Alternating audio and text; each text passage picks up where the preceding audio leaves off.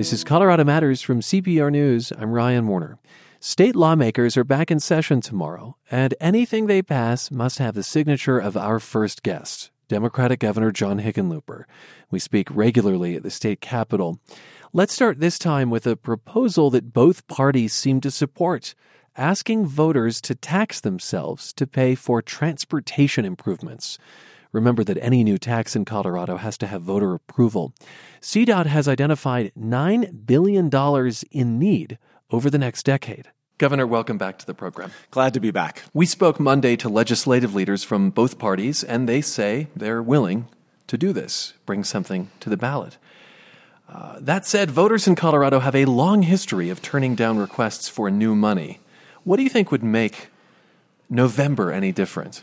There are a couple of key things. As I've gone around and listened to people around the state, I think they want a program that's going to be transparent. They're going to know exactly what they're going to get.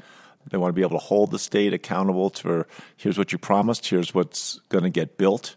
They want it to be bipartisan. In other words, it's not going to work if one party or the other is the only party supporting it. It has to be. The Senate's in Republican hands. Absolutely. And what have they told you about the need for this? So they've told you what they want of it. You don't have to go very far from the state capitol to, encounter people that are living in gridlock trying to get to and from work every day. And it's not just in Metro Denver. It's up and down the Front Range and even in parts of rural Colorado. Are there specific projects you'd want money to go to? We've been talking for several years about the priority of fixing I-25, right? Making sure that from Wyoming down to New Mexico, we don't suffer the traffic jams. I mean, you drive from Denver to Fort Collins at 1:30 in the afternoon most days, and it's bumper to bumper. Same thing from Denver down to Colorado Springs. We've outgrown our infrastructure, and so far we've been unwilling to step up and make the investments, which if you look to the west, Utah, there's a state that's roughly half our size, and they are spending 4 times what we spend in terms of adding capacity every year. Do you think that this might be a solution to I-70 mountain traffic? Well, I think that's got to be part of it as well. It's an essential element of what attracts people to Colorado. Whether you're skiing or biking in the summer, right now it's such an unpleasant experience on a Friday afternoon or even on a Saturday morning to get up to the mountains. And then getting back on Sunday afternoon or early Monday morning can be just as bad. Would you want to see something on the ballot that asks for $9 billion, sort of one fell swoop? Or do you think that you go to voters with a smaller number? I think you go to the voters for a smaller number. I am interested in looking at, getting from the voters a much smaller number per year, but the freedom to bond against that. And let's put a limited time limit on it so it's not open-ended. People in Colorado have a resistance to open-ended tax measures. But let's go out there and get an annual revenue stream that allows us to deal with the most critical infrastructure shortages we have. I want to talk to you about building more highway capacity. So I think of my drive, which is down I-25 between Denver and the Tech Center. That got expanded a while back in a project called T-Rex.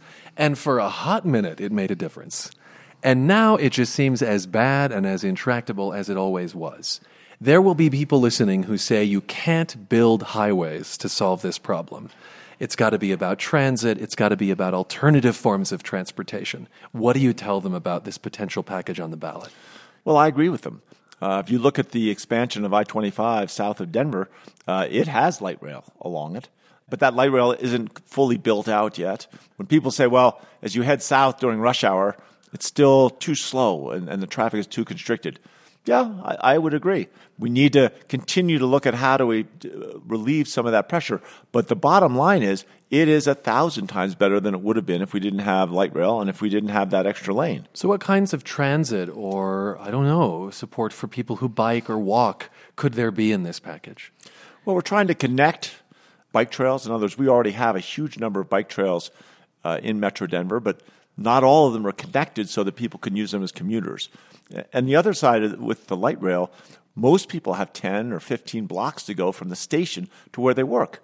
Well, that's actually relatively inexpensive part of the equation to really find a solution for. So part of it is whether it's bike sharing or little shuttles or signing a contract with Uber or Yellow Cab. However we do this, if we can solve that part of it, all of a sudden a lot more people start using light rail. Those transit users are getting out of the way of people that don't have the freedom not to have their car. I mean, it really does become a partnership. So addressing what's been called the last mile problem there.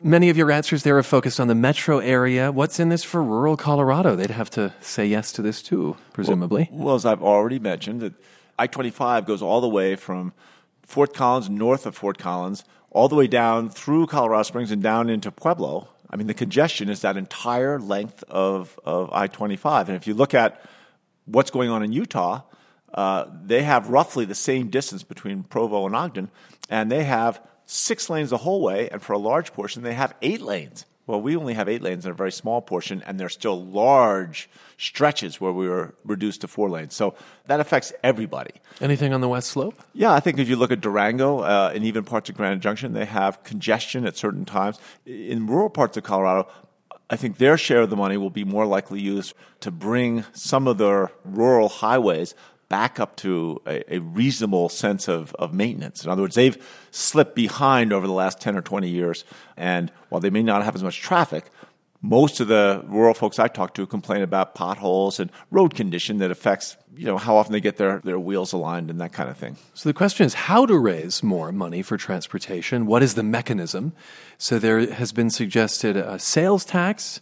Some have talked about a tax per mile traveled. Another is raising the gas tax, which is just not generating what it used to. Do you have a preferred measure? And as you've talked to lawmakers, because we know there have been discussions going on, do they seem to be gravitating towards one more than another?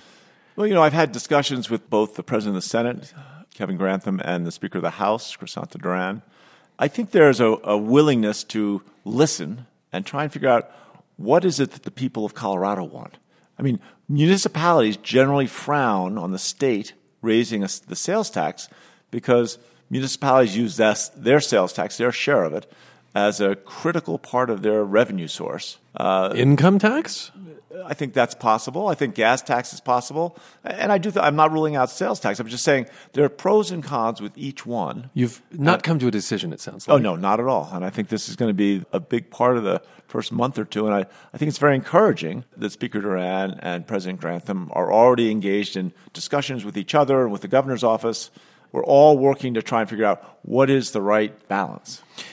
I think that another big question is going to be whether this tax replaces another tax that is removed, or it is an entirely new tax. Republicans, for instance, have floated the idea that you might put in this tax and then remove the gas tax. Sure. Let's say if it were a sales tax. Again, I'm open to any of these options. In the end, the key is we have to make sure that there's strong public sentiment behind it and that the General Assembly is going to come around and support it strongly, and not just referring the measure to the ballot, but when it's being discussed in their local districts, are the members of the General Assembly going to come out and support it and tell people, hey, we're in a real pickle. We don't have the infrastructure we need, and this is the best way to solve it. In previous sessions, you've pointed to another solution for transportation and education funding. It's something called the hospital provider fee. It's a reclassification of a fee. It has to do with its relationship with TABOR, the Taxpayer Bill of Rights. This has, for Republicans, been a non-starter. Does your interest in a specific transportation tax mean that you're saying goodbye to the hospital provider fee? I wouldn't say that. I think that the hospital provider fee, if it were appropriately classified as a fee, which it clearly is, right? The President Attorney General says it's a fee. John Suthers, the previous Attorney General, both Republicans, they both agree that it is a fee.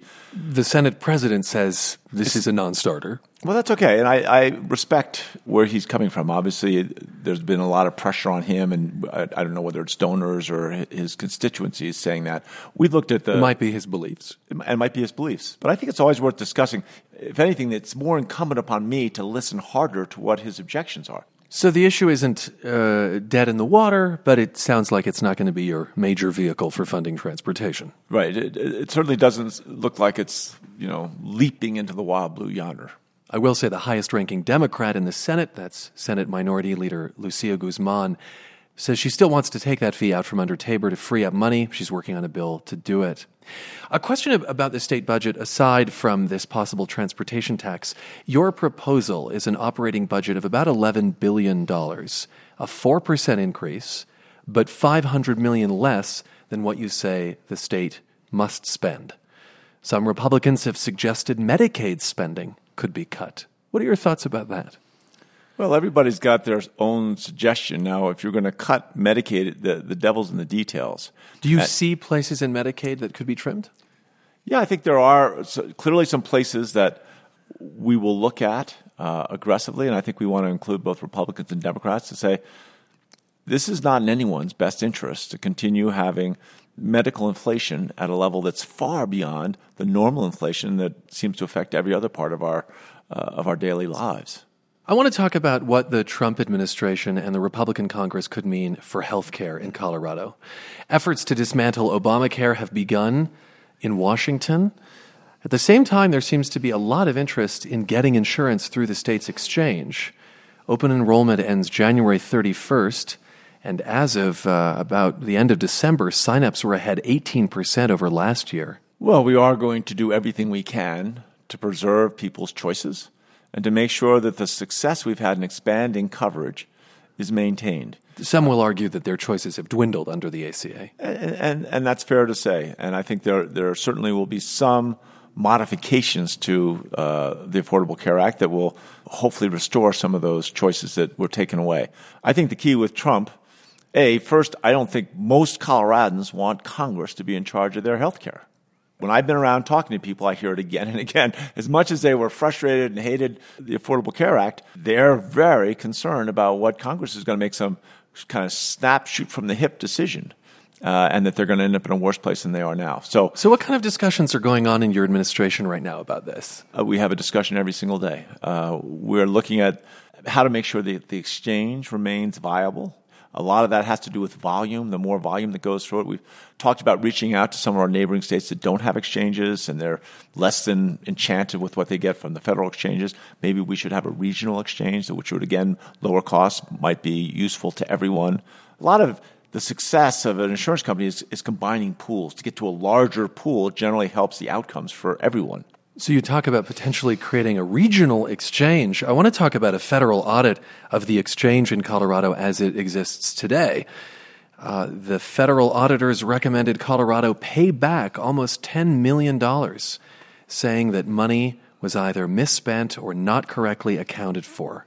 What's the deal here? Well, I think the auditors were talking to the board, I think it was on just this week, and I don't think there's any question of the money being misspent or in any way malfeasance. I think the way that the money was accounted, in other words, the amount of paperwork, wasn't satisfactory. Some of this had to do with proving that people deserved bonuses. Again, that paperwork of demonstrating here's what the criteria were, here's why this person got, and these were small bonuses. These were not by any sense large. So you're saying this is a paperwork error? Yeah, I think it is largely a paperwork error, and from what I understand, I'm not sure that in the end that $9.4 million or the full $9.4 million will have to be recovered. And at least as I understand it, I think there's a legitimate chance that the vast majority of that paperwork will be found to be, well, it's not perfect, but it's okay. Your annual address to the legislature, the State of the State speech, is Thursday. Give us another legislative priority you'll raise in that speech. Now, wait a second. If I give you my legislative priorities, who's going to come listen to the speech? Well, they'll all have listened to Colorado Matters. That's exactly my point. Uh-huh. So they won't come. They won't tune in their TV sets. No preview? Well, you know the preview already, and we've been quite clear. I think that transportation infrastructure, all forms of infrastructure, broadband, education, our workforce training, or how are we doing as good a job for those 70% of our children that are never going to get a 4-year college degree? Are they getting a fair shot at a good life, a job that leads to a better job that creates a career? We're going to focus on that stuff. So when I spoke with the Speaker of the House, Crisanta Duran, and the Senate President, Kevin Grantham, on Monday, they raised another issue, and it's shorthanded as construction defects legislation, changes that, among other things, would make it harder for homeowners to sue builders. Supporters say it's so easy right now that builders can't afford to build, and so housing prices are going up. There aren't as many condos as would normally be available. Opponents, though, say changing these laws opens the door to shoddy construction and little recourse for the people who occupy it. First off, do you see construction defects even as related to affordable housing? I just want to explore your thinking there, because that's not an assumption all people make. Sure, and I don't think the connection is as direct or impactful as some people say. Okay. But I think there is a clear connection. But I refuse to believe that there's not a compromise that doesn't stimulate the construction of condominiums, but at the same time provide consumers with necessary protections. And do you think that this is the year to pass it? Because it really has been tough in previous sessions. I think it was all but nailed out in the last couple of days, and we just couldn't get it over the finish line at the end of the session last year. I'll be very surprised if we don't get it this year. This would be one of those things that if we don't find the right compromise, I will be excessively frustrated, even more frustrated than I normally am. There's always a certain low-level kind of white noise of frustration in this job. You did an interview with Bloomberg News last month, and you were asked about President-elect Trump's involvement in some business issues, his effort to keep Carrier from moving jobs overseas, his Twitter complaints about Boeing's contract for Air Force One. You said Trump probably won't have time to keep doing that. But you went on to describe your own relationship with Colorado businesses, and here's what you said. Certainly in Colorado, I try to make sure that I am aware of all the larger companies, the large employers, and if they've got an issue or a challenge, they've got my cell phone number. They'll call me. We try to work it out. And I think in most cases, those companies are trying to get what's fair. They're not trying to hoodwink anyone or get out of paying their fair taxes. Give me an example of a company that has called you, in that way, with an issue, and how it was resolved. Oh my gosh! I mean, when we had a tax issue, I can't remember. I think it was last year, but it was going to increase the way we tax personal property. I'd have to go back and find exactly what the tax was, but I'll bet I had 10 phone calls, and that's not just the big companies that have my cell phone, right? I'm come from the world of small business, so there are lots of restaurant owners and small little manufacturing companies. Probably the dumbest thing I've done was give my cell phone to too many people. The one nice thing is I don't have to worry about any, that I'm not hearing people's opinions. And it's from both sides. It's not just from, the minimum wage. When the minimum wage came up, the big companies called, the small companies called, but also a bunch of friends. I have a couple of friends who work for supermarkets. They're part of organized labor, and they called telling me I better support it. It's the way it's supposed to work. I like getting out on weekends, and I was in King Soopers. I was over in Jefferson County. This is probably Sunday at 4 o'clock in the afternoon, and I had to have my picture taken with the assistant manager and a couple of the other employees in the King Soopers. But then I had no less than 10 people come up, and 6 or 7 of them said, "Great job, thank you for your public service," and then 3 or 4 people said, "Hey, but what about this? And how come you supported that? And can you explain this to me?" I'm one of those people, and maybe it's part of being dyslexic, but rather than reading something and thinking about it, I think more clearly when I'm having a discussion about a specific issue. Governor, thanks for being with us. Sure, anytime. Democrat John Hickenlooper is Colorado's governor. The state legislature will be back in session starting tomorrow. Hear from other powerful people under the dome at cprnews.org. My conversation with the Republican Senate president and the Democratic Speaker of the House. After a break, state laws that it might just be time to ditch. This is Colorado Matters from CPR News. You're back with Colorado Matters from CPR News. I'm Ryan Warner. In Colorado, a car dealer can't sell you a car on Sunday. It's illegal. This so-called blue law has been on the books since the late 1950s. It's one of a handful of laws that some state officials say don't make sense anymore. The recommendation to get rid of them comes from something called COPR, the Colorado Office of Policy, Research, and Regulatory Reform. Clunky name, straightforward mission, though, to tell lawmakers what rules should be revised or repealed. They will present a list of 25 this session. Joe Neguse is in charge of this realm. Welcome to the program. Thank you for having me, Ryan. And as we mentioned, one of the recommendations is to sunset this 1957 prohibition on Sunday auto sales. Give us some background here. Why was the law enacted? Sure. Well, taking a step back, Ryan, Colorado is very fortunate to have the sunset-sunrise process. And I think you've articulated the mission fairly well, which is to say that ultimately our job is to look at, in terms of whether or not regulation is necessary for the safety of the public and ensure the public health and general welfare. And if the regulation is ultimately warranted, whether it is the least restrictive form of regulation consistent with the public interest. In this case, the Blue Law was adopted in the 1950s with respect to the prohibition on the sale of vehicles on Sundays, part of a number of different blue laws that existed at the time, the general acknowledgement by the General Assembly that Sunday was a day of rest and that perhaps certain commercial activities should be prohibited. Over the course of the last 60 years, several of those laws have since been repealed, and really the Blue Law, as far as the prohibition on vehicle sales, is the last vestige of that set of laws. You couldn't buy alcohol on Sunday in Colorado for a long while. That was repealed. Correct, in 2008. Mm-hmm. So you looked at this and you said, it's about time to get rid of it. Why now? Why not last year? Why not next year? Yeah, that's a great question. So the sunset-sunrise process has been around for roughly 40 years. And this is not the first time that this recommendation has in fact been made by the Office of Policy Research and Regulatory Reform about 2 decades ago when the Motor Vehicle Dealer Board and the regulations concerning the sale of vehicles was up for sunset. At that point, the office made a similar recommendation. The legislature chose to go a different route. However, the job of this office in particular is to not make popular recommendations, but ultimately to make recommendations that are adherent to the statutory criteria that govern the office. So is this law reviewed every year or every 5 or 10 or something? So the legislature decides which laws will be subject to what we call sunset, and it can be anywhere from every 5 years to every 11 years. It ultimately will depend on that particular law or regulatory program. Now, you said that doesn't mean that the recommendations you make are popular. And in fact, you will get pushback from auto dealers on this who say, if we open another day, Sunday, we won't necessarily sell more vehicles, but we'll have to staff our dealerships an extra day. So the end result might be that cars get more expensive. That is, to pay for the staff at those dealerships for an extra day. It is interesting here to have the state making a legal recommendation that some people in Colorado might find objectionable.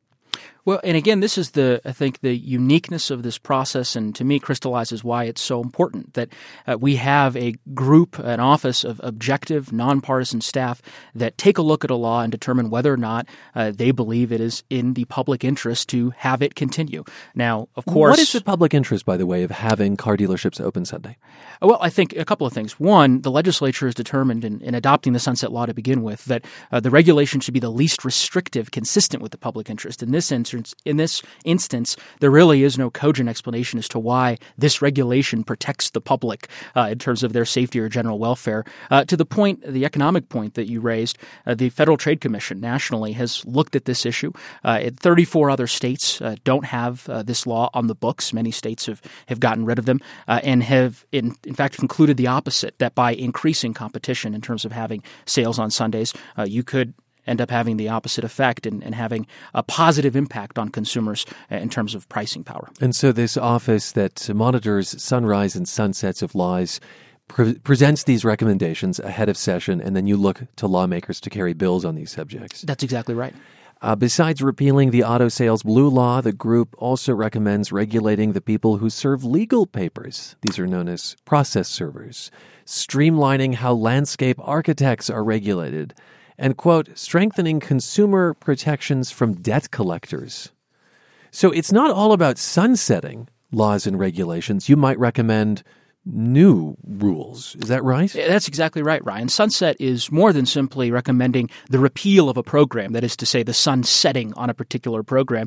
It's also about improving programs, ensuring that the programs are operating in the public interest. Some of the examples you mentioned, the quote-unquote zombie debt, the Fair Debt Collections Practices Act. Our team evaluated that program, which is administered by the Attorney General's office, and found that there were some statutory gaps that the legislature should in fact fix by increasing the regulatory power of that program so that consumers are protected from harassment from debt collection agencies that buy and then repackage and sell debt 10 times over. I see. It's zombie debt because it's sort of lived once and then was passed along and along and along and eats brains. Exactly. But has continued. The debt that never dies. The debt that never dies. All right. How do we know that your office is free from influence? I think of lobbyists who pressure lawmakers. Is Copper vulnerable to that? Well, a couple things I would say. First and foremost, it is a citizen-centric process. That is to say that the analysts spend a year reviewing each of the programs that are slated for sunset review. You have your own nonpartisan staff? Correct. And they consult with consumers, businesses, stakeholders, any citizen in the state who is interested in offering their advice, their suggestions, or their concerns about a particular regulatory program. They are welcome to do so. Ultimately, as you said, some of the recommendations end up receiving a healthy bit of pushback at the legislature, and that, I think, is indicative of the fact that at the end of the day, the analysts are very committed to fidelity to the statutory criteria. Again, making sure that regulation is only adopted when it's necessary to protect the general welfare of the public. You're listening to Colorado Matters. I'm Ryan Warner, and I will give you $1 if you knew of the existence of the Colorado Office of Policy, Research, and Regulatory Reform. I won't, actually, because chances are, if there are people who knew that you existed, it's a public radio audience. But we're talking about this office, Copper, as it's known, which has a charge of looking at laws and deciding whether they should be sunset or whether new laws should be created. And I am curious, how often does the legislature heed your recommendation? What's your batting average? It depends on the year. Generally speaking, anywhere from 80 to 90% of our recommendations would be adopted. Again, 80 to 90? A lot of the recommendations are non-controversial, good government recommendations, ways to improve various obscure functions of state government. So, of course, there are a few that from time and again may cause some greater consternation. But overall, in the aggregate, the recommendations are well received. You do have criteria for making these decisions, and you've talked about the fact that the public safety, the public interest is served here, and that in some ways the least amount of restriction possible is another mandate. Are there others that you take into consideration as you're reviewing a law? There are. So over the course of the last 40 years, the legislature has enhanced the statutory criteria that guide our inquiry. By way of an example, does that mean they've actually placed more restrictions on you? Well, they've placed additional criteria that we should consider to make sure that we're looking at the programs holistically and that our recommendations are comprehensive in scope. So like what? Everything from more recently evaluating whether or not disqualifications based on one's criminal history should be in place for a licensure or occupational professional regulatory program. That's a provision that was added just in the last several years, which now requires the office to take a look at that every time an occupational program is up for sunset. And generally, where have you landed? Well, again, it depends on the program. It depends on the uniqueness of that particular I suppose sunset. it differs if you're a bus driver or if you're a dental assistant or something. Exactly. And I would say, to your point about process servers earlier, the sunrise component of this process is a fascinating one and one that many states don't have. It's essentially a citizen-initiated process whereby anyone in the state, if they believe that a particular occupation or profession should be regulated, say radio broadcasters, they can they can submit an application to our office and we'll spend a year reviewing that, engaging stakeholders, and ultimately issuing a recommendation to the General Assembly about whether that profession should be regulated. In this year, by way of example, we ultimately considered a few different proposed professions and rejected licensure in some and recommended licensure in others, process servers being a good example. It's funny. I remember when I started out in radio, I think I had to have a license, a broadcast license. That's no longer the case. But do you have a sponsor yet for the Blue Law for the Sunday auto sales? Do you know? We do not. So each of these will be given sponsors after they are heard in committee, anywhere from as early as this week to next week. And let's be clear that these are not uncontroversial in some cases, and that applies to the question of Sunday auto sales. Joe, thanks so much for being with us. My pleasure. Joe Neguse, he's Executive Director of Colorado's Department of Regulatory Agencies, known as DORA, and it houses this office, Copper. It reviews laws and determines if they're ripe for repeal or modification. There's a link to their list of 25 recommendations overall at cprnews.org. Up next, what I hope is a horrific interview. This is Colorado Matters from CPR News. This is Colorado Matters from CPR News. I'm Ryan Warner. When he writes horror scenes, novelist Stephen Graham Jones says he'll often freak himself out. He finds himself locking his doors or sleeping with the lights on. And that ability to scare yourself, he says, is an important skill to have as a horror writer. It's one of the things he's teaching in a new advanced horror fiction course at CU Boulder. Jones joins us from where else? The Stanley Hotel in Estes Park. It's the inspiration, of course, for Stephen King's novel The Shining. The class is currently in residence there. And Stephen, welcome to the program. Thank you for having me. I understand that you join us from a storied room at the Stanley, room 217. Tell us about it. Oh, it's great. It's a nice room. Got a picture of Stephen King here on the dresser. It's properly scary. I think that Stephen King stayed there. Is that right? Yes, I believe so. Okay. And is it also true that there might have been a death in that room, or is that pure rumor? I don't know the truth or falsity of it, but you always hear that story, yeah. And what is that story? That a maid suffered an explosion in here, I believe. A maid perhaps died in that room. What do you hope students get out of being at the Stanley? Is this part of the course? It's a wonderful setting for horror. It's one of our best American settings for horror, and I hope that they get creeped out and they find a way to funnel that fear onto the page. I am being corrected that the maid was electrocuted but did not die. In the interest. That's probably the truth, yeah. Yeah. There's versions where she dies and falls through the floor or something, yeah. Setting the record straight. Is it giving you any ideas for scary stories? Oh, definitely. Yeah, there's they have the decor here such that you think of scary stuff while you're walking around. Any plot lines, perhaps, coming together? Yes, definitely there is one. Want to tell us about it? Oh, I better not give it away yet. I want to write it down first.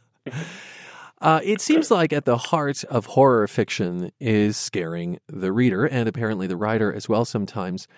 What then makes something written on the page scary? What are some of the qualities of good horror writing? Some of the qualities, the first quality that often gets neglected is we need characters that we care about, which, talking to Stephen King, that's what he is really good at. That's what he's brought to horror. If we care about the danger these characters are in, then the tension and the suspense is amped up tremendously. Another important component of horror is revulsion, I think, be it a gross out or be it moral revulsion, something to launch us into a horror space. And another component that people often neglect is humor. Humor can act as a pressure release valve on the horror. It lets us reset and then escalate again and reset and escalate again. Okay, so caring about either the character or the storyline, that aspect of revulsion and then humor.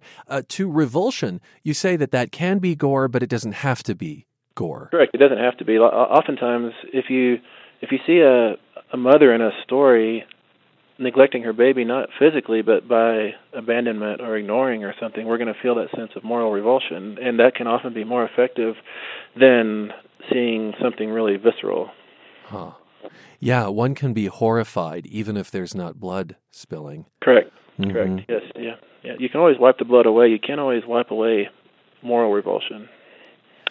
Suspense appears to be an important element in horror as well, and I'd love to have you read an excerpt. This is from the opening scene of a short story you wrote called Night Cyclist, and it's set in Boulder, right? It is, yeah, a bicyclist in Boulder. Okay, read this excerpt for us. Okay, here goes. The whole year, there'd been a battle going on in the opinion pages of the newspaper. Motorists were bullying bikers. Bikers were kicking dents into fenders and doors. Nobody had been hurt too bad yet, but it was coming. One of us was going to get nudged a bit too hard by a bumper, nudged hard enough to get pulled under the car, and the motorist was going to walk for it like they always do. And then cyclists were going to be riding side by side from one ditch to the other, stopping traffic for miles. It had happened before, and it was happening again, even up in the mountains. Apparently, this just going from what I read as I stick to asphalt and concrete, the hikers had been sabotaging the trail against mountain bikers. Deadfalls, rocks, the occasional spike. Helmets or no, riders were getting hurt. and now it had come to town. For 5 nights in a row, there'd been driftwood from the creek dragged up onto the trail. It was then I'd relented, finally started running a headlight, and the headlight was how I saw them, the bodies. 2 guys, young, floating in the shallows where the creek turns west. On the shore was a large piece of driftwood they'd been trying to dislodge to drag up across the trail. It was too much for 2 people, but they were the only ones there. One of them was floating face down in the water. The other was on his back. His throat was gone. No blood was seeping from it. 2 bodies discovered, and for one, his throat was gone, you write. No blood was seeping from it. I love that in this story you use the tension between motorists and cyclists, which is a real source of tension in Colorado communities. It definitely is, yeah. And people I know who go up the mountain on their mountain bikes, they tell me that they often find the trails up there sabotaged, yeah. And then you imagine what would happen if it got positively homicidal. Correct. I understand that to build suspense, as you're doing there, you first need dread and terror. And you make a distinction between dread and terror. What's the difference? The difference in dread and terror, dread is sitting in a room in a chair, say, waiting for a knock to come on the door. You don't know you don't know when it's going to come. You don't know how loud it's going to be. You're suffering a lot of anxiety waiting for that to happen. Terror is when you hear that knock and you rise and you open the door and you see who's come to call. That's the terror. That's kind of the jump scare, and that's a spike into you. But dread lasts a really long time. Terror is really a flash.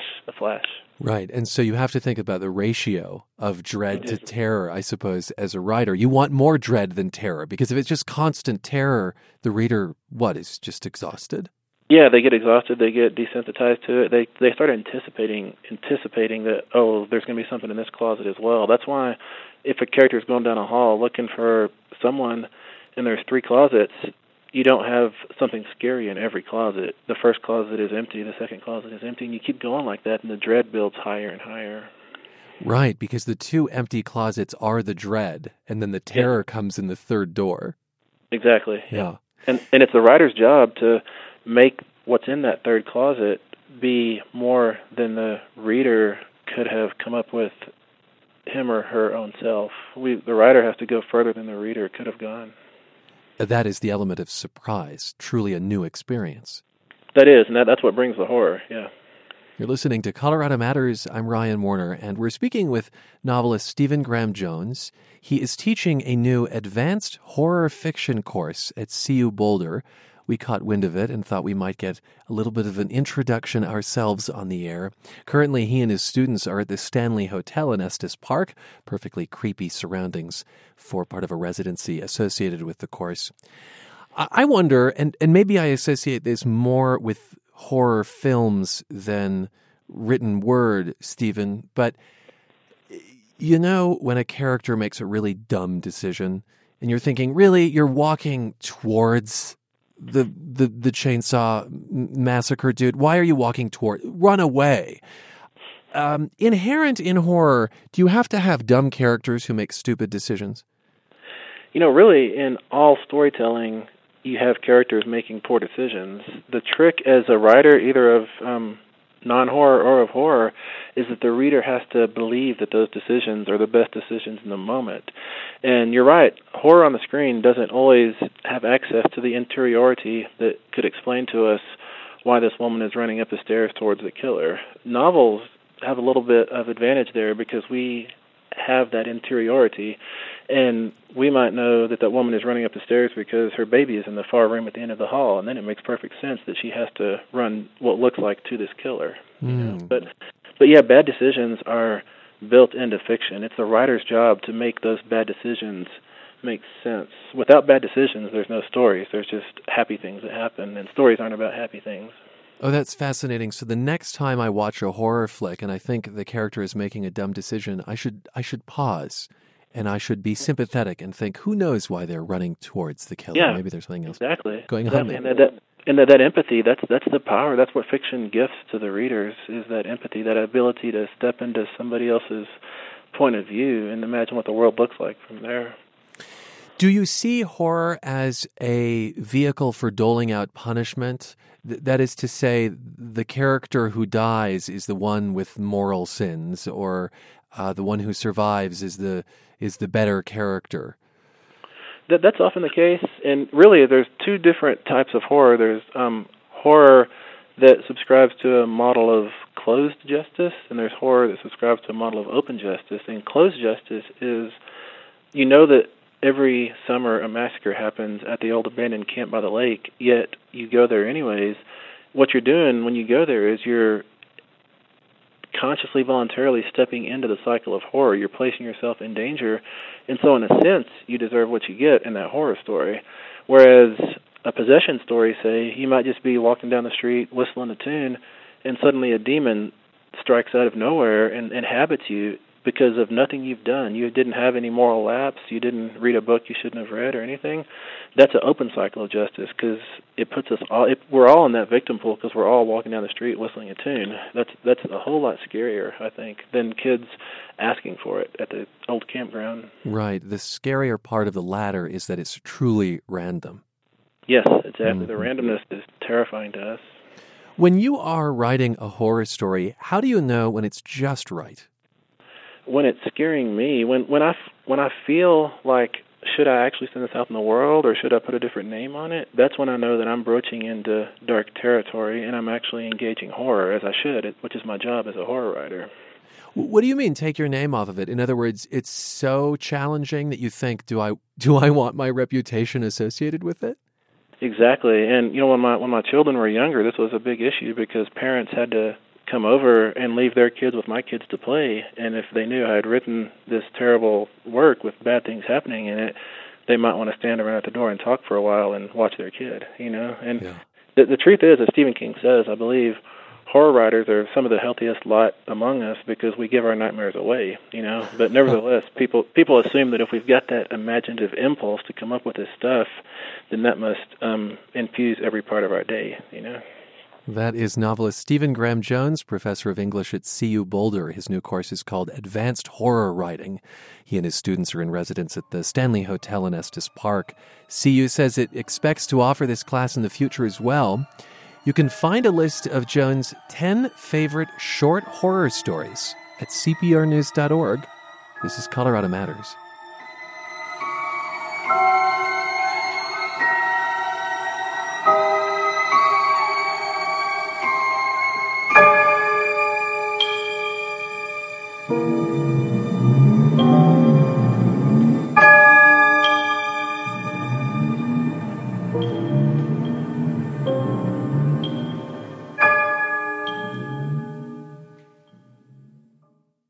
It's Colorado Matters from CPR News. I'm Ryan Warner. There's a Colorado painter you should know about. His name is Vance Kirkland. He died in 1981, and the studio and work he left behind eventually became Denver's Kirkland Museum. CPR's arts reporter Corey Jones joined Mike Lamp, who asked Corey why people are talking about Vance Kirkland as we start the new year. Well, it's a big year for the Kirkland Museum because it has a new home that opens this fall. As for Vance Kirkland, he's a big deal locally. To start, he founded the University of Denver's art program in 1929. He later started his own art school, so he does have an academic streak. And what would you say kind of defined Vance Kirkland artistically? Typically, Mike, artists get really good at one thing and stick to that, but not Vance Kirkland. He actually went through 5 distinct phases of work. The last 18 years of his life, he focused on these dot paintings. He'd suspend himself above his canvases and use dowels to create these series of dots that kind of look like colorful galaxies. And now we are talking about Vance Kirkland because the Kirkland Museum is relocating. What's going on there? So museum officials decided to actually move Kirkland's old brick studio and attach it to a new facility. A spokesperson told me they felt the museum could not exist without this studio, which he used for nearly 5 decades. We're talking a 150-ton building, and this November I saw firsthand how challenging it was to move this studio more than 10 blocks across Denver. The horn blast is to let everybody know to stay all clear and that we're moving the structure. Hi, Hi, I'm Bill Mascarenas, and I'm the project manager for the new Kirkland Museum. We've got a 105-year-old brick building up on beams and joists, and they're on 8 sets of wheels that articulate to turn the building in the right position in order to drive it down the street. It'll be going between 1 to 3 miles an hour. It'll be going very slow, and the building will tell us how fast we can go. Normal construction is organized chaos. This is off the charts. Hey, everybody, we're going to need to move back. Hi, my name is Rebecca Sposato. I've been a resident of Capitol Hill for 10 years, and I was actually on my way to church at 10:30 when I saw that there was some construction event, and I asked what was happening, and they said they're moving the Kirkland Museum. I've been on this planet 38 years, and I've never seen a building on wheels, and so that's what's keeping me here. It's like I may live another 30 years and not see this again. Oh my God! It's rocking. Look at that. Can't get up on that. They have to go up over. Are they shimming it? Yeah, it looks like they're shimming the foundation with extra wood. I think it just has to do with the fact that the foundation is starting to crumble there on the right. Hi, my name is Ryan Elmendorf. I'm out here watching the Kirkland Museum get moved. I'm here with my wife Valerie, who runs Rule Gallery, so we had to come out and say hi. So one of the set of 4-wheeled rolling jacks under it has gone 3-wheel motion, and 1 wheel is off the ground. So they're trying to figure out exactly how to get that back sorted out, and it looks really sketchy. We want everyone to the next block. All the way across the street, please. Just slow it down a little bit. Just some of the sounds of a 105-year-old building on the move in Denver. CPR's Corey Jones captured those sounds, and he's here to talk about what all this means for the newly relocated Kirkland Museum.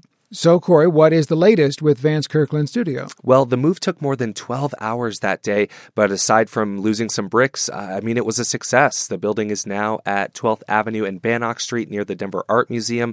The studio will be part of a new facility that has more space to display 3 different collections, and Kirkland officials hope that this spot brings the museum more exposure. Now, Vance Kirkland is already well-known in Colorado. How well-known is he outside of the state? So I took this question to Rick Britell. He founded the Institute of Art History at the University of Texas at Dallas. Britell says when you compare artists from the 20th century, including Kirkland's, one way to gauge their importance is to look at the collection at the Museum of Modern Art. Kirkland has no role in the Museum of Modern Art. When you go through its galleries in New York, you don't see his work. But Britell says the fact that the Kirkland Museum has kept much of his art together could benefit Vance Kirkland's legacy. So Britell imagines there may be a day when the Museum of Modern Art does indeed have a piece by Vance Kirkland. That's because Britell thinks the new museum, which again opens this fall, could raise the artist's profile. That is CPR's arts reporter Corey Jones speaking with Mike Lamp. You can see photos of the Kirkland studio move at cprnews.org.